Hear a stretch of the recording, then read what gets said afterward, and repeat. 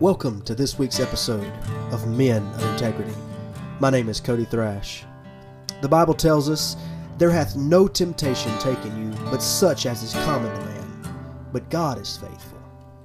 So let's talk about it. Hey, thanks for choosing Men of Integrity, the podcast for men, as your podcast enjoyment for today. If you've listened to our previous podcasts, we're going to talk, or we have been, and we are talking about men's issues, men's problems that men deal with on a regular basis. One of the main topics that we're on right now is pornography. Whether we want to talk about it or not, it needs to be talked about, especially for Christian men. It's important that we discuss these things. A lot of us grow up, and no fault to our parents, it's because they don't really understand how to talk to us about it. Because again, they didn't deal with it like we dealt with it as men in the 2004, 2008 time range, in that time. And we're not the only ones that struggled, but I'll explain. Well, we're 30-year-olds, around the 30s and mid-30s are the first generation of teenagers that dealt with pornography inside the home, as far as internet pornography. Before then, or maybe the older generations, the closer to 40s, if you were a teenager in your home, the pornography that you would have viewed most likely would have been from magazines or maybe some VHS movies that you would have had to rent. You would have had to physically go to a location and buy those things. And even then, you had to be of age, and it was embarrassing, and some gas stations might have had some magazines hidden that you could have purchased. But again, it was embarrassing, and it was public almost. But for the 30-year-olds and everybody younger than that, were the first teenagers to go through at-home pornography use. It had never been available before that, and there were no studies on it, obviously, because it wasn't there. And so now from 2005's forward or so, the years depending on when maybe you got a computer in the home and dial-up internet and things of that nature, 2006 is when the YouTube-style porn sites began to arise. And they grew like wildfire. They spread like wildfire. They started with some of the popular ones that you've probably heard of, Pornhub, YouPorn, RedTube, and probably many, many more. I just kind of listed some of the ones that came to my mind, but that was in 2006 when that began to happen.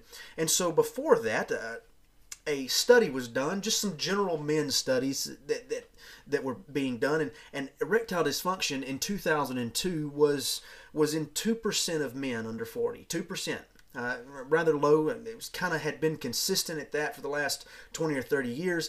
And then all of a sudden in 2015, basically the same study was done, and the rates were staggering. The erectile dysfunction rates in men under 40 jumped from 2% to 30% in just this few short years, and it really has to do a lot with the advent of in-home pornography. You see, again, previous to that, most of it was static imagery. It was, it was pictures. It was the centerfold. It was things of that nature. But then maybe you did get your hands on a movie from time to time. But even then, it wasn't like internet pornography. And I'm going to explain as we go along. But internet pornography is so much more. You can get whatever you want. And even then, think about 2005. If you remember, I don't know, I had a program called LimeWire, a torrent downloading site, and there were probably some more that you might have used. And the deal was you would search and you would find and you would download the video, and it took forever. And then the video, you had to risk opening. When you opened it, you risked shutting your whole computer down with a virus. It was risky. It was so difficult until this point to watch pornography. And then all of a sudden, again, it just got easy. And if you think about it today, the ease of use, well, Google Chrome, for example. Google Chrome has incognito built in.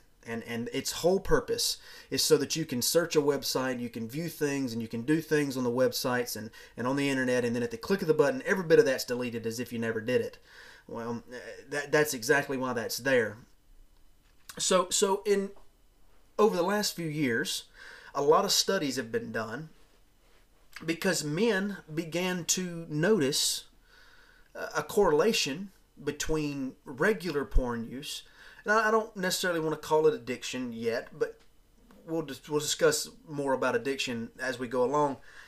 But men began to realize that they were having some problems, and some of them, they began to correlate it between the use of pornography.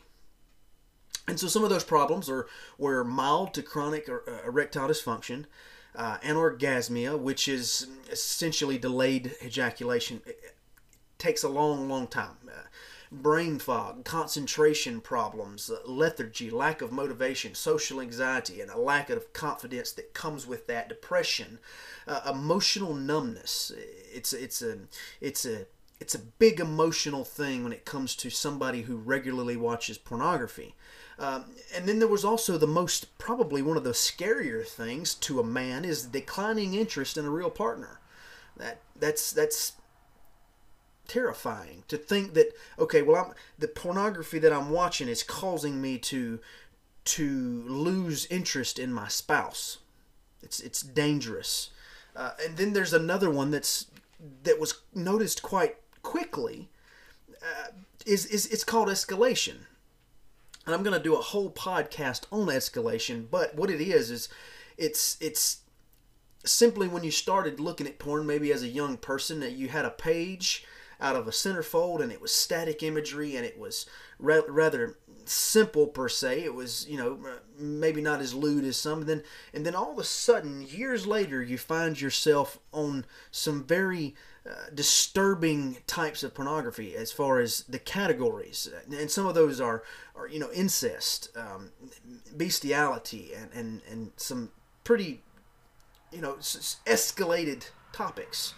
And the deal is that most men, generally, a young boy has no desire to watch anything of that nature. And that's not really just built in us, but then because of our continued use, the escalation, it can cause a person to find themselves down a rabbit hole per se of something that they never would have normally watched. And this happens in a lot of scenarios. If you think about drug use, for example, a drug, the first time it's maybe, and again, this is why they call marijuana a gateway drug. It's because a person begins to smoke marijuana and it's awesome the first few times, and before you know it, it's boring, and we got to step up to something else if we want to keep getting high. And it's not for everybody. That's not the rule per se. And then there are some people that maybe they can smoke marijuana their whole life and enjoy it every time and never escalate to anything else. But that's generally not the case. Most of the time, somebody's at least going to escalate some before they find themselves realizing that they're escalating. And and again, everybody's different. Everybody's reaction to addiction is different, and everybody's reaction to certain things is pretty personal. So with all of these symptoms of regular porn use, why does this happen? Why are symptoms from porn use even showing up in the first place? Because isn't porn okay? Well, porn's not okay, and I'm going to give you a bunch of reasons why. But the reason why all of this begins to happen, or it's happening to you, if maybe you're dealing with this right now, it's because of the brain's neuroplasticity. And what that means is that your brain has the ability to adapt and change to the stimuli that it receives. And basically it means that things that are good, your brain will continue to want that, and things that are bad, your brain is going to decide, well, let's don't do that again. It has to do with what's called the reward circuit. And the reward circuit, it involves emotions such as, it involves our mood. It involves a lot of our emotions, most of them to be exact. It involves our desires and drives. It really has a lot to do with the way we love and the way we bond with others. And in inherently it has to do with addiction. Somebody who's addicted to something, they generally, it's because of the neuroplasticity and the reward circuit that has told them that what they are addicted to or what they're using is good, regardless of if it's good or not. This circuit, naturally, the way it's supposed to work is to compel us toward good feelings, and it's to direct us away from pain or bad feelings. Now, this reward circuit loves novelty, and by that I mean it loves new things. So if you like, say, a grape, for example, you eat a grape and you taste the goodness of that grape and the juices flow and the sweetness, and your brain is like, wow, this is really good. So you eat another grape and another grape, and maybe 3 or 4 grapes or a handful of grapes. Sooner or later you're like, okay, well, it's just a grape, right? But your brain is like, well, that was still really good. We just maybe need to find something that's better, right? And so you look in the refrigerator again, or you go to the supermarket and there's a strawberry. And your brain's like, hey, that grape was good. I bet that strawberry is even better. And in reality, it may not be any better, but because it's new, because you haven't had it, you taste it and your brain goes haywire. Oh, this is fantastic. This is a new thing. So the reward circuit deals a lot with novelty. The main chemical involved in the reward circuit is a chemical called dopamine, and you've heard of it before. It's called the craving chemical. You could think of it like this: I've got to have it, whatever it is. Okay, it's not associated with pleasure or satisfaction. It's not really. So let me put it this way: you eat something that's tastes good and you feel satisfaction. That really doesn't have to do anything with dopamine. Dopamine is more in the waiting or in the getting the strawberry ready to eat. So you're holding the strawberry in your hand and you gotta get the little leaf system, in your hand correctly so that you can take a bite without eating one of the leaves. And this anticipation, this waiting, this getting ready to take this bite, even up to the bite itself, it's what's releasing dopamine. That's where dopamine is beginning to pour into your body.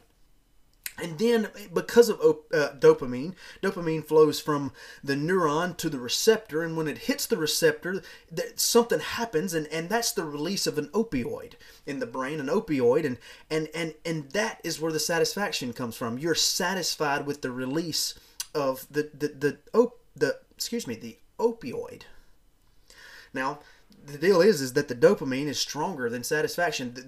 The anticipation of doing something is stronger than the satisfaction of doing it.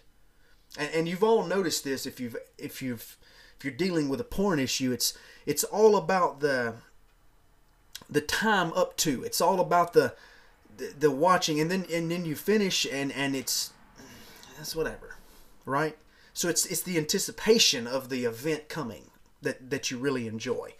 Generally, again, these are all just most men per se. So let me tell you about a rat. A study that was done on a rat one time, and this intelligent little being, he was put into a cage, and the deal was in this cage was his food and his water bowls, and then on the other side of the cage was a little basically like a little button that he could push, and that button had a wire that was attached to the reward circuit or to a place where it would activate the reward circuit of his brain. It did nothing for him. It didn't provide him any actual satisfaction, as far as it didn't feed him and it didn't give him any water. Well, the rat would hit the button so many times that he would essentially, or would if they would have let him, he would have caused himself to die of starvation and thirst because he was able to self-stimulate himself. It happened multiple times, and again, they would have to literally take the rat out of the scenario for him to stop. And so there's some medicines out there that actually can block dopamine from entering the system, and what that does is it literally provides or causes no stimulation. And with no stimulation, what happens is the subject that's on this medication will not be motivated to do anything. They just won't. And it's funny that our mind, the way our mind is wired, again, when we were created, the Lord created us with a desire to procreate. He even blessed us and said, hey, you need to go out and multiply. You need to be fruitful. These are the commands that I'm giving you. And so he wires our brain to desire that command. That's exactly the way he wanted it. And so again, we have to be careful about asking to take away something of that nature. And again, I'll explain that later as we go on. We're not talking about that right now. But so what I'm getting at is that sexual cues produce the highest amount of dopamine other than an unnatural stimulant. So you could take cocaine or something like that and it would produce something higher, but the highest natural release of dopamine is through sexual contact or the anticipation of sexual contact, right? There's an event or a practice called edging, and this edging is where you may have experienced it. It's talking about pornography anyway. It's where a person would find a video and they would watch that video until the point where it's boring, and then as soon as it's beginning to get boring, they move to another video and another video and another video and another, and it keeps on going and it keeps moving, and it's like they're edging along that satisfaction point, but not quite there. And a lot of times people describe it as, well, they're just going ahead and going ahead and finishing out of pure exhaustion at this point, if it's bad enough. It can be very detrimental as far as the length of time. There's stories and accounts of people talking about edging on pornography for hours and hours on end before finally finishing in a I guess a rather untriumphant way in exhaustion and whatever it may be. It's very interesting to me that our brains do that. We a lot of times we don't even realize what we're doing. We're seeking out that dopamine. We're seeking out that anticipation of satisfaction. I always thought I kind of wanted the satisfaction, but as I studied this, I realized that I didn't. Shout out to Nukes. I'm not sponsored, but Nukes cups make great cups. Big cups. Anyways, we always save our cups. I'm sure you all do that as well. Let's go back to it. So the Coolidge effect. The Coolidge effect, it's I'm not going to talk about why it's named. Coolidge effect is named after President Coolidge, and it comes from a story that was told about him and his wife. But what it is there's a mouse or a rat, whatever you want to choose. A male rat and a female rat is put in a cage, and the male rat, he sees the female who's receptive to him, and he begins to copulate with her, and he will do so multiple times, but as he goes, the rat loses his motivation, he loses his desire for her, and eventually he'll actually, within a few minutes to an hour or so, I don't know the time exactly, he'll become completely disinterested in her. But all you got to do is immediately, as soon as you notice him disinterested in that mouse, the female that's there, go ahead and introduce a brand new female, and you will find that he completely revives into a brand new man per se, and he begins to attempt at copulation at this mouse again, and he will a few times and however long, and he gets bored with her, and you could do this over and over and over, theoretically until the mouse dies of exhaustion or whatever. He will do this over and over. This is the Coolidge effect, and we've found that to be kind of a commonplace among men who are viewing regular pornography, in that they're watching a video, just kind of like that edging again. It kind of has to do with the same thing. They're watching the video, and this gets to be not exciting anymore, and we're realizing that we're losing erection or whatever it may be. We're not as stimulated as we were, so we click to another video, or maybe into another genre even. Maybe it's not even the specific video, but maybe it's the actual genre is no longer any good, so a new genre comes in, a new porn star, a new actress, a new scene, a new story, whatever the case may be. And this has to do with the new and novel release of dopamine in the brain, right? And a lot of times it ends up with a compilation.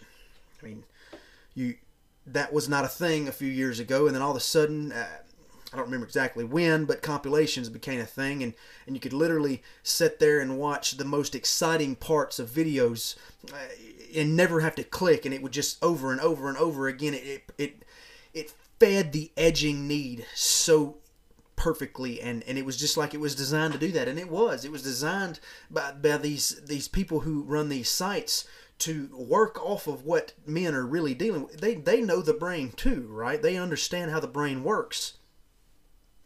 And then if we think about it, it's so much, it's a supernatural stimulus, pornography is, or at least the way we view pornography today. Think about our ancestors.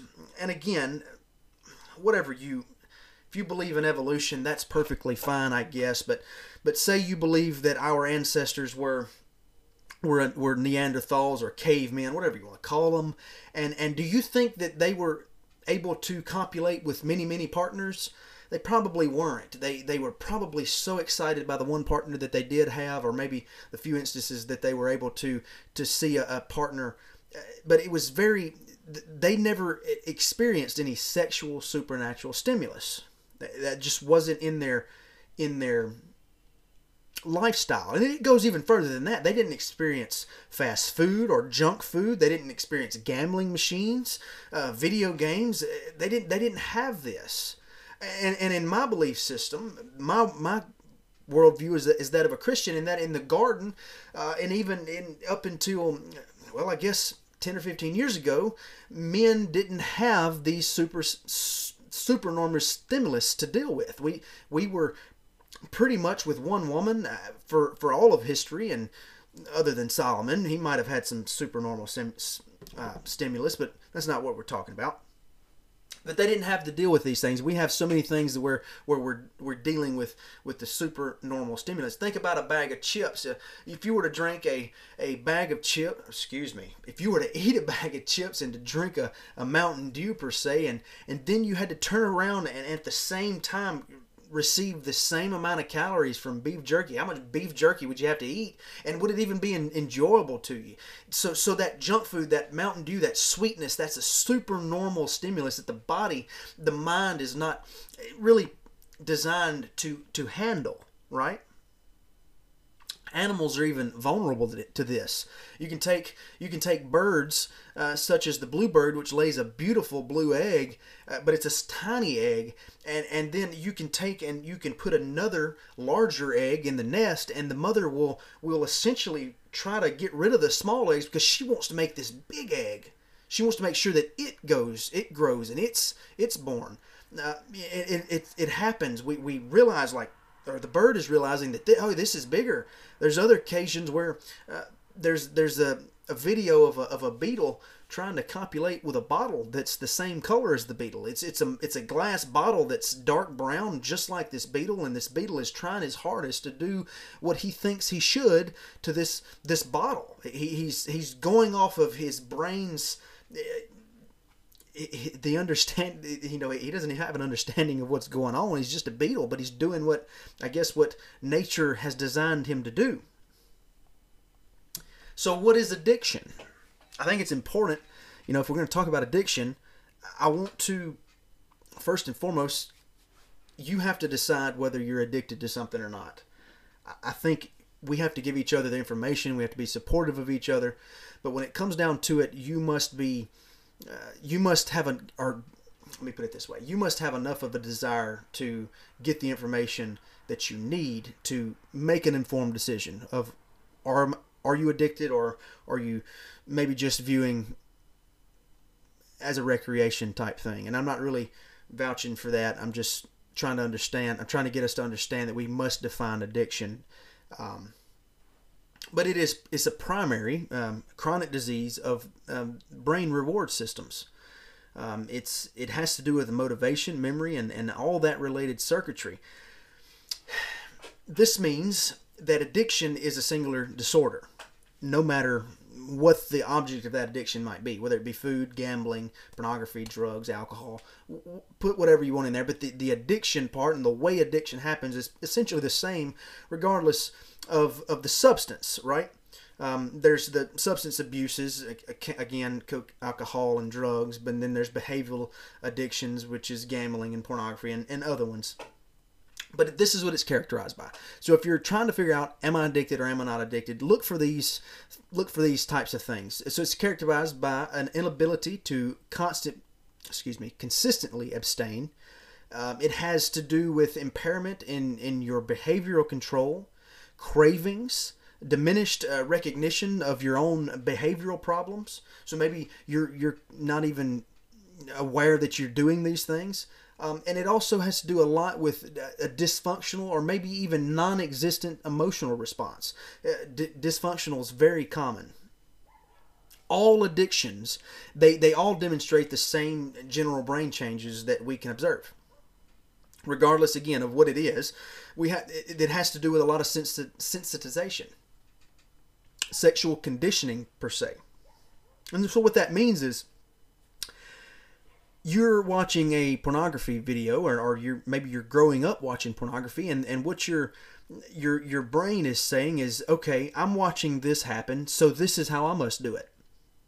Or I see that is interesting, or she seems to like that, so I must do that. That must be what women like. That's a sexual conditioning that pornography begins to do, right? So the process of responding to the dopamine spike is reinforcing that behavior. Whenever you're watching or being sensitized to anything, regardless of what it is, again, your brain is responding and it's telling it, and it's telling the system within you that what you're doing is rewarding. We get that hit of dopamine, and it tells our brain, this activity, what you're doing right now, that's really valuable, and we should do that again. Which is normal with sexual intercourse with a spouse. Your brain should do that, right? It should let your brain, your body, and your system should know that, hey, that was good. Let's do that again sometime. That's exactly how it's supposed to work. But when there's supernormal or extra stimulus, y'all know what I'm talking about. When there's more to it, it overloads the brain system. It would, normally condition us to the normal processes that would lead to sex. The sound of your spouse's voice, or the smell of her hair, or something that she does, a way she does it, whatever. So these normal cues would lead us to believe that we might, anyways. Instead, a porn user conditions. We would be conditioning ourselves to other cues, and some of those cues it might be or are being home alone, for example. Opening up a browser window. You go to your computer and you open up a window, and the thought in the side of the mind, or in the back of the mind, however you want to explain it, is, hey, hit incognito real quick. See what that does. And when you do that, it's on.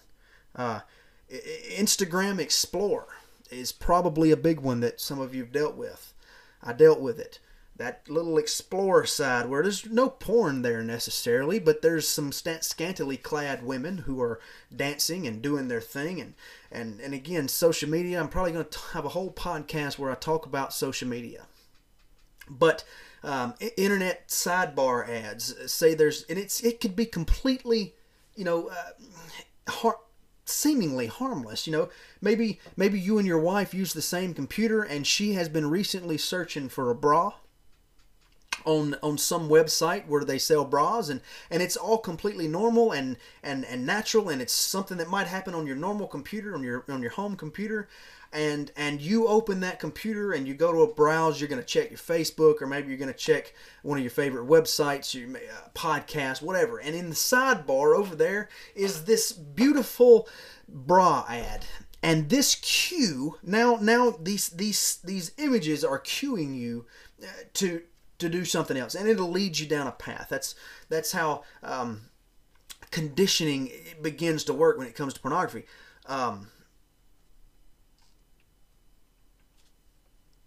Let's talk about a comparison. So they did a comparison between healthy volunteers and compulsive brain users. In the brain, sex addiction looks the exact same as drug addiction.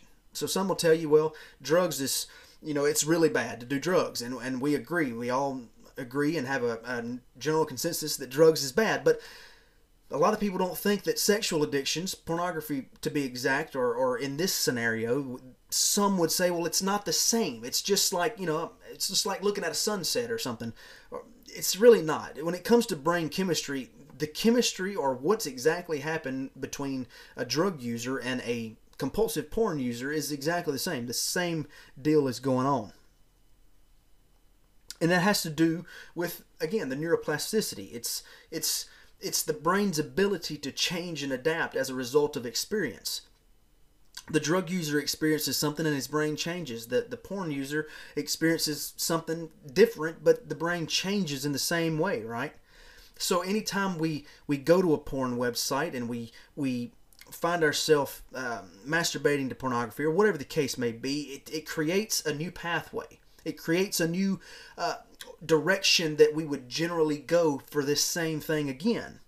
It's weakening our old paths, and maybe our old path is whatever it was, and so the thing you would normally do begins to weaken, and now this new fun thing, it's beginning to be reinforced, and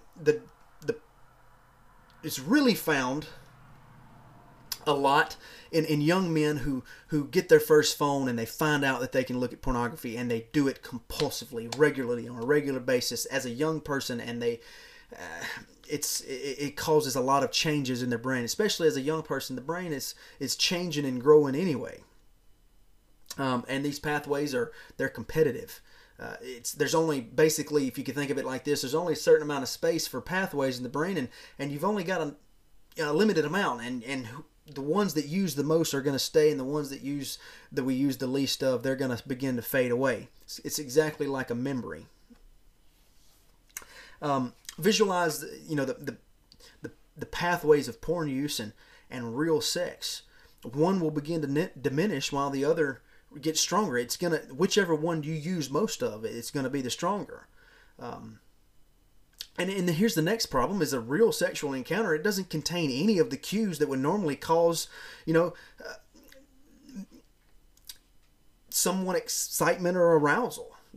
It's not, if you're addicted to pornography, you're never gonna, with a real partner, you're never gonna get unlimited novelty. You're never gonna get those same positions, the voyeuristic control. You're never gonna get the sights and sounds. Again, we talked about that in one of the earlier podcasts. Pornography's perfect.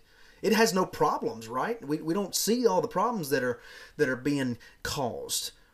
So the real sexual encounter can't match up or can't meet up to the standards of the porn video. It just, how can it? It's completely different. And so 6% of subjects in a number of studies, men under 40, have now porn-induced erectile dysfunction or low libido towards their partners. And essentially what that means is that the pornography is causing them to lose interest in their partner. The pathway of pornography is beaten down regularly, while the pathway of natural sex with the spouse is not as regular. And so one begins to grow over the other. So we talked about, that's all about sensitization. We're being sensitized to enjoy certain things. And again, when it comes to escalation, you'll find yourself enjoying something that you never thought you would. The opposite side of that is desensitization. So addicts are sensitized to their addiction while everything else is desensitized, right? And it works exactly like that. You're sensitized to desire pornography if you're watching on a regular basis, and you're desensitized, or you decide, your brain is telling you that, hey, real sex is not as desirable. And that'll happen. It's scary, and it does happen. It's a regular thing that happens with more than occasional use. So to understand how this happens, how do the neurons communicate? We got to understand the brain and what's actually happened. So a neuron, it releases a signal in the form of a chemical called dopamine. We've already talked about it a little bit, and it goes across the gap from, let's use this microphone as the neuron, and it goes across the gap over here to my hand, and it attaches. It goes into a receptor over here, and that receives it, and it understands that something's going on, something exciting is happening. A decline in any portion of this chain can lead to a weaker message. So again, the pornography is causing a really, really strong burst of dopamine to go because it's super stimulus. While now that the sexual intercourse with the spouse or whatever is not as powerful, and so it's beginning to be desensitized. And so what happens when we overstimulate this system? So if somebody is next to your ear here and they are screaming at you at the top of their lungs, they're screaming every word they say, what do? Well, naturally, you cover your ears. You might tell them to hush, but probably gonna cover your ears. Hey, that's too loud. Why are you doing that? You know? And so what happens is you're protecting yourself from overstimulation. You're realizing, ow, that hurts, that's too loud, and you begin to protect yourself. It's as if it's ingrained into our system. We'll do it automatically. Well, overstimulation of the neural system, these transmitters, the dopamine receptors and all that, it protects itself. And so what it does is it reduces the availability of dopamine in the beginning. In the very beginning, the amount that's actually created, you've used more of it, so it's not going to create as much. And then also it reduces receptors. And all of this has to do with what's called gray matter. The gray matter of your brain, the space of the brain that actually is taken up will actually begin to shrink because of this reducing of the chemicals. And so somebody who is an alcoholic who drinks on a regular basis, they're going to have less gray matter in the brain than somebody else who is not an addicted alcoholic. Then there's the thoughts of tolerance, right? Tolerance, we've heard about it with drugs for years. They've always said, well, you know, if you do it once, you're going to need more of it the next time, and then more of it, and more of it, and before you know it, that's why people are overdosing. It's because the small amounts that they begin with don't even work anymore. I've experienced that personally. I lived a life before I got in church of alcohol and drugs, and you really see it once you get clean, you begin to understand, wow, that's exactly what happens. For example, a person who begins drinking, the first time they got drunk, it probably didn't take but a couple beers. They had a buzz, and 6-pack in, they were falling over drunk. You know, at the end of my personal drinking stint, I could drink 24 a day, and really, I mean, I was getting pretty drunk. But the deal was, it took so much more. I remember that process happening. I spent more and more and more time drinking just to get that same level of buzz. Drugs, it really has to do with, you know, much more and more quality. There's a lot of things that go along into that. But porn, again, it has the same scenario, right? We talked about escalation a little bit. So in the beginning, porn, you could probably get off to something pretty simple, but as you get used to that, that's no longer any good. And now you got to find yourself moving into the more dangerous situations. You know, even into child pornography. That's a big thing these days. People don't want to talk about it, but it is. And that's what escalation does. Escalation can quickly do that to you. And it might take years. It's not something, you know, if you started watching porn last week, you're probably not going to find yourself in bestiality next week, but you probably would in a couple of years if you don't get a handle on this. And you can sit around and say, well, I would never, and I would whatever. However you want to do it. You know, nobody ever said they'd be an alcoholic, and nobody ever said they'd be a drug addict and things like that. That's just the way it works. The brain does that to us. Anyways, let's talk about hypofrontality. So hypofrontality is essentially a brain disorder. Hypo meaning below normal or deficient in something, and frontal refers to the frontal lobes of the brain. The prefrontal cortex, the intelligent part of our brain per se, it deals with these things. I'm going to read this list here quickly. Planning, attention, judgment, reflection, prioritizing, self-control, anticipation, organization, impulse control, second thoughts, modulation of mood, response flexibility, goal-directed behaviors, and the prediction of consequences. And so somebody with hypofrontality, or a problem with that because of addictions, they decided to get on a diet. For example, this person, they've got on a diet, and they're knowing, and their diet, maybe it's ordered by the doctor because of diabetes or something. So they understand that they need to cut down on their sugar, but because of their lack of self-control and lack of all the things that, not understanding what's going to happen, maybe, or maybe not even caring, they eat a piece of cake and find themselves with their sugar out of control. I'm not saying that every diabetic that has eats some cake is having a deficiency in hypofrontal cortex. I'm giving an example here that you would know, you know in your mind and in your understanding that this is not a good idea to do it, but because of you can't predict the consequences, or your impulse control being deficient, you make that choice. And so the more porn that somebody uses, the worse or the weaker the connection between the reward circuit and the prefrontal cortex. It kind of goes hand in hand. There's an altered stress response, right?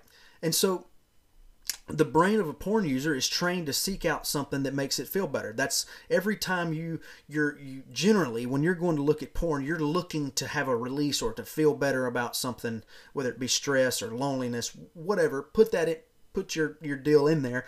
But that's what's happening. You're seeking that. So there's an altered stress response, and now you're training your brain almost unconsciously to seek out a dopamine response. The brain, it knows that there's always one thing that makes it feel better. And so when you have a negative emotion, or you have a bad day at work, or you find yourself alone, or you're stressed about finances, or whatever the case may be, your brain is telling you, go back to pornography. Go back to porn. It'll make you feel better. It'll fix all your problems. It's going to be great and awesome. And this is what's going on in the brain, right? Cravings. It's a craving. That's what happens. So when we quit, when we make the choice to quit, regardless of what that reason is, maybe you've decided to quit because you've recently found the Lord and gotten saved and been filled with the Holy Ghost, and the Lord is convicting you about your porn use, and that's great. You should be convicted about your porn use, or maybe you've just noticed some erectile dysfunction, or any of the other conditions that I've kind of mentioned. There's probably some more as well, but whatever the reason, when you quit, or when you decide to quit, stress causes cravings. It activates the sensitized regions of your brain. And again, those pathways, they're really strong. You've marched those pathways down, so your body's like, hey, let's do that again. And so then withdrawal can happen. And it does happen. It happens on a regular basis. It further activates the stress systems, and it causes many of the withdrawal symptoms to begin with. So it's like a loop that we find ourselves in. And so this is what's happening. Your desensitized brain is saying, I'm just not satisfied. I can't find anything. I feel bad. I'm stressed. I'm tired. And what could I find to be satisfied by? And the sensitized part of your brain, the portion who's used to getting things that feel good, says, hey, check it out. I know something that you need. I've got the plan. But then, your deficiencies in hyperfrontality because of your addiction is calling out and saying to you, I know it's a bad idea, but I just can't stop you. What am I going to do? Right? So this is all going on in the mind. And again, it's doing it in chemicals. I'm just giving it a little bit of, I guess, English. I'm translating it in the best way that I know how. And so these altered stress circuits are screaming, for something that'll take the edge off. So we're left with someone they're less able to control their use of whatever substance. They're less able to foresee the consequences of using or relapsing, or whatever the case may be. They can't understand the consequences of their behavior, or maybe they've chosen to not care. And their addiction then reinforces itself. They find satisfaction. And you don't even have to be addicted per se to experience brain changes. The moment you begin to look at pornography, the very first time your brain is being altered. Minutely, yes, but it is being altered. And anybody who's ever, watched a lot of pornography, or maybe even a little bit of pornography, it's really hard to forget. It's really hard to forget the images and the things that you would have seen in those videos. It's not something that just disappears after going away.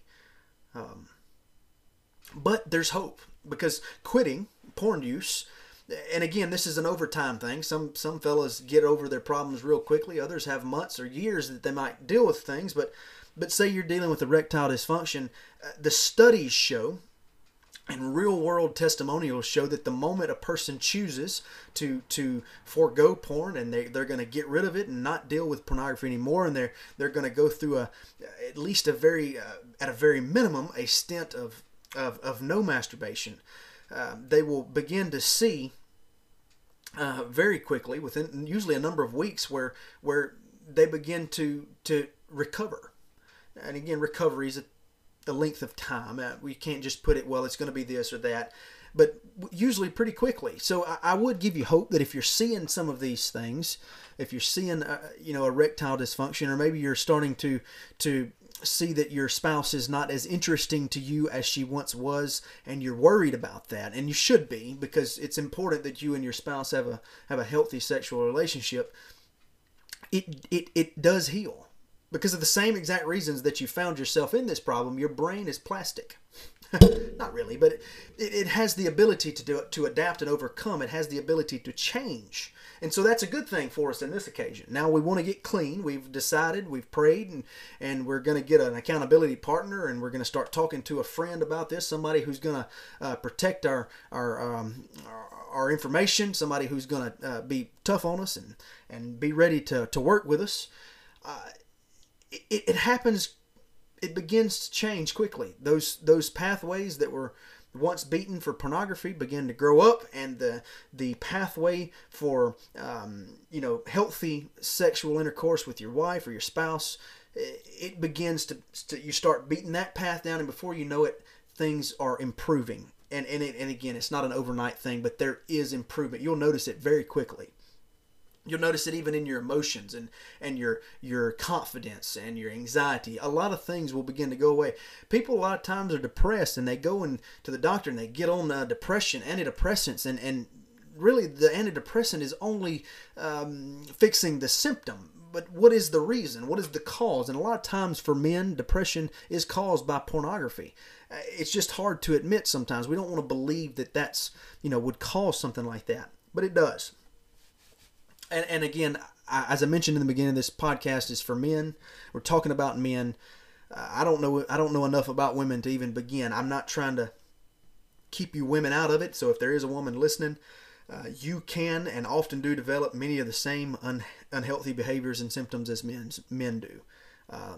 Generally, it seems to take longer for a woman to find themselves in this type of path, but regardless, it can happen. I have bombarded you with a lot tonight, and this is only a scratching of the surface. I would recommend to you a book called Your Brain on Porn. I'm trying to find my... Hold on. Here's my copy. Forgive me, I should have that ready. Your Brain on Porn by Gary Wilson. This is an awesome book. Most of this information that I've just kind of read through and talked about is in this book to much greater detail. I would suggest that to you. I'm reading it for the second time, I think. Because again, sometimes you just got to reread some stuff. I read it about a year ago, and I'm reading it again because it's just things I'm catching this time that I didn't catch the first time. So I would suggest that book to you. I hope that this podcast has been effective to you. I hope that you've learned something, that you've found some motivation to begin to change if you're dealing with this, and motivation to continue if you're on the path to recovery.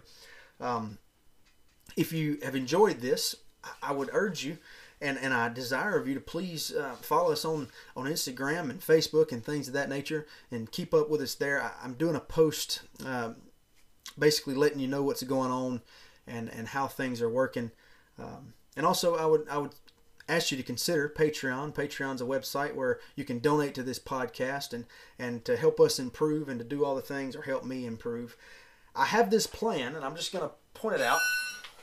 Where that chair is, I'm going to empty all that out, and I want to get a table. My chair, I got to get a new chair too.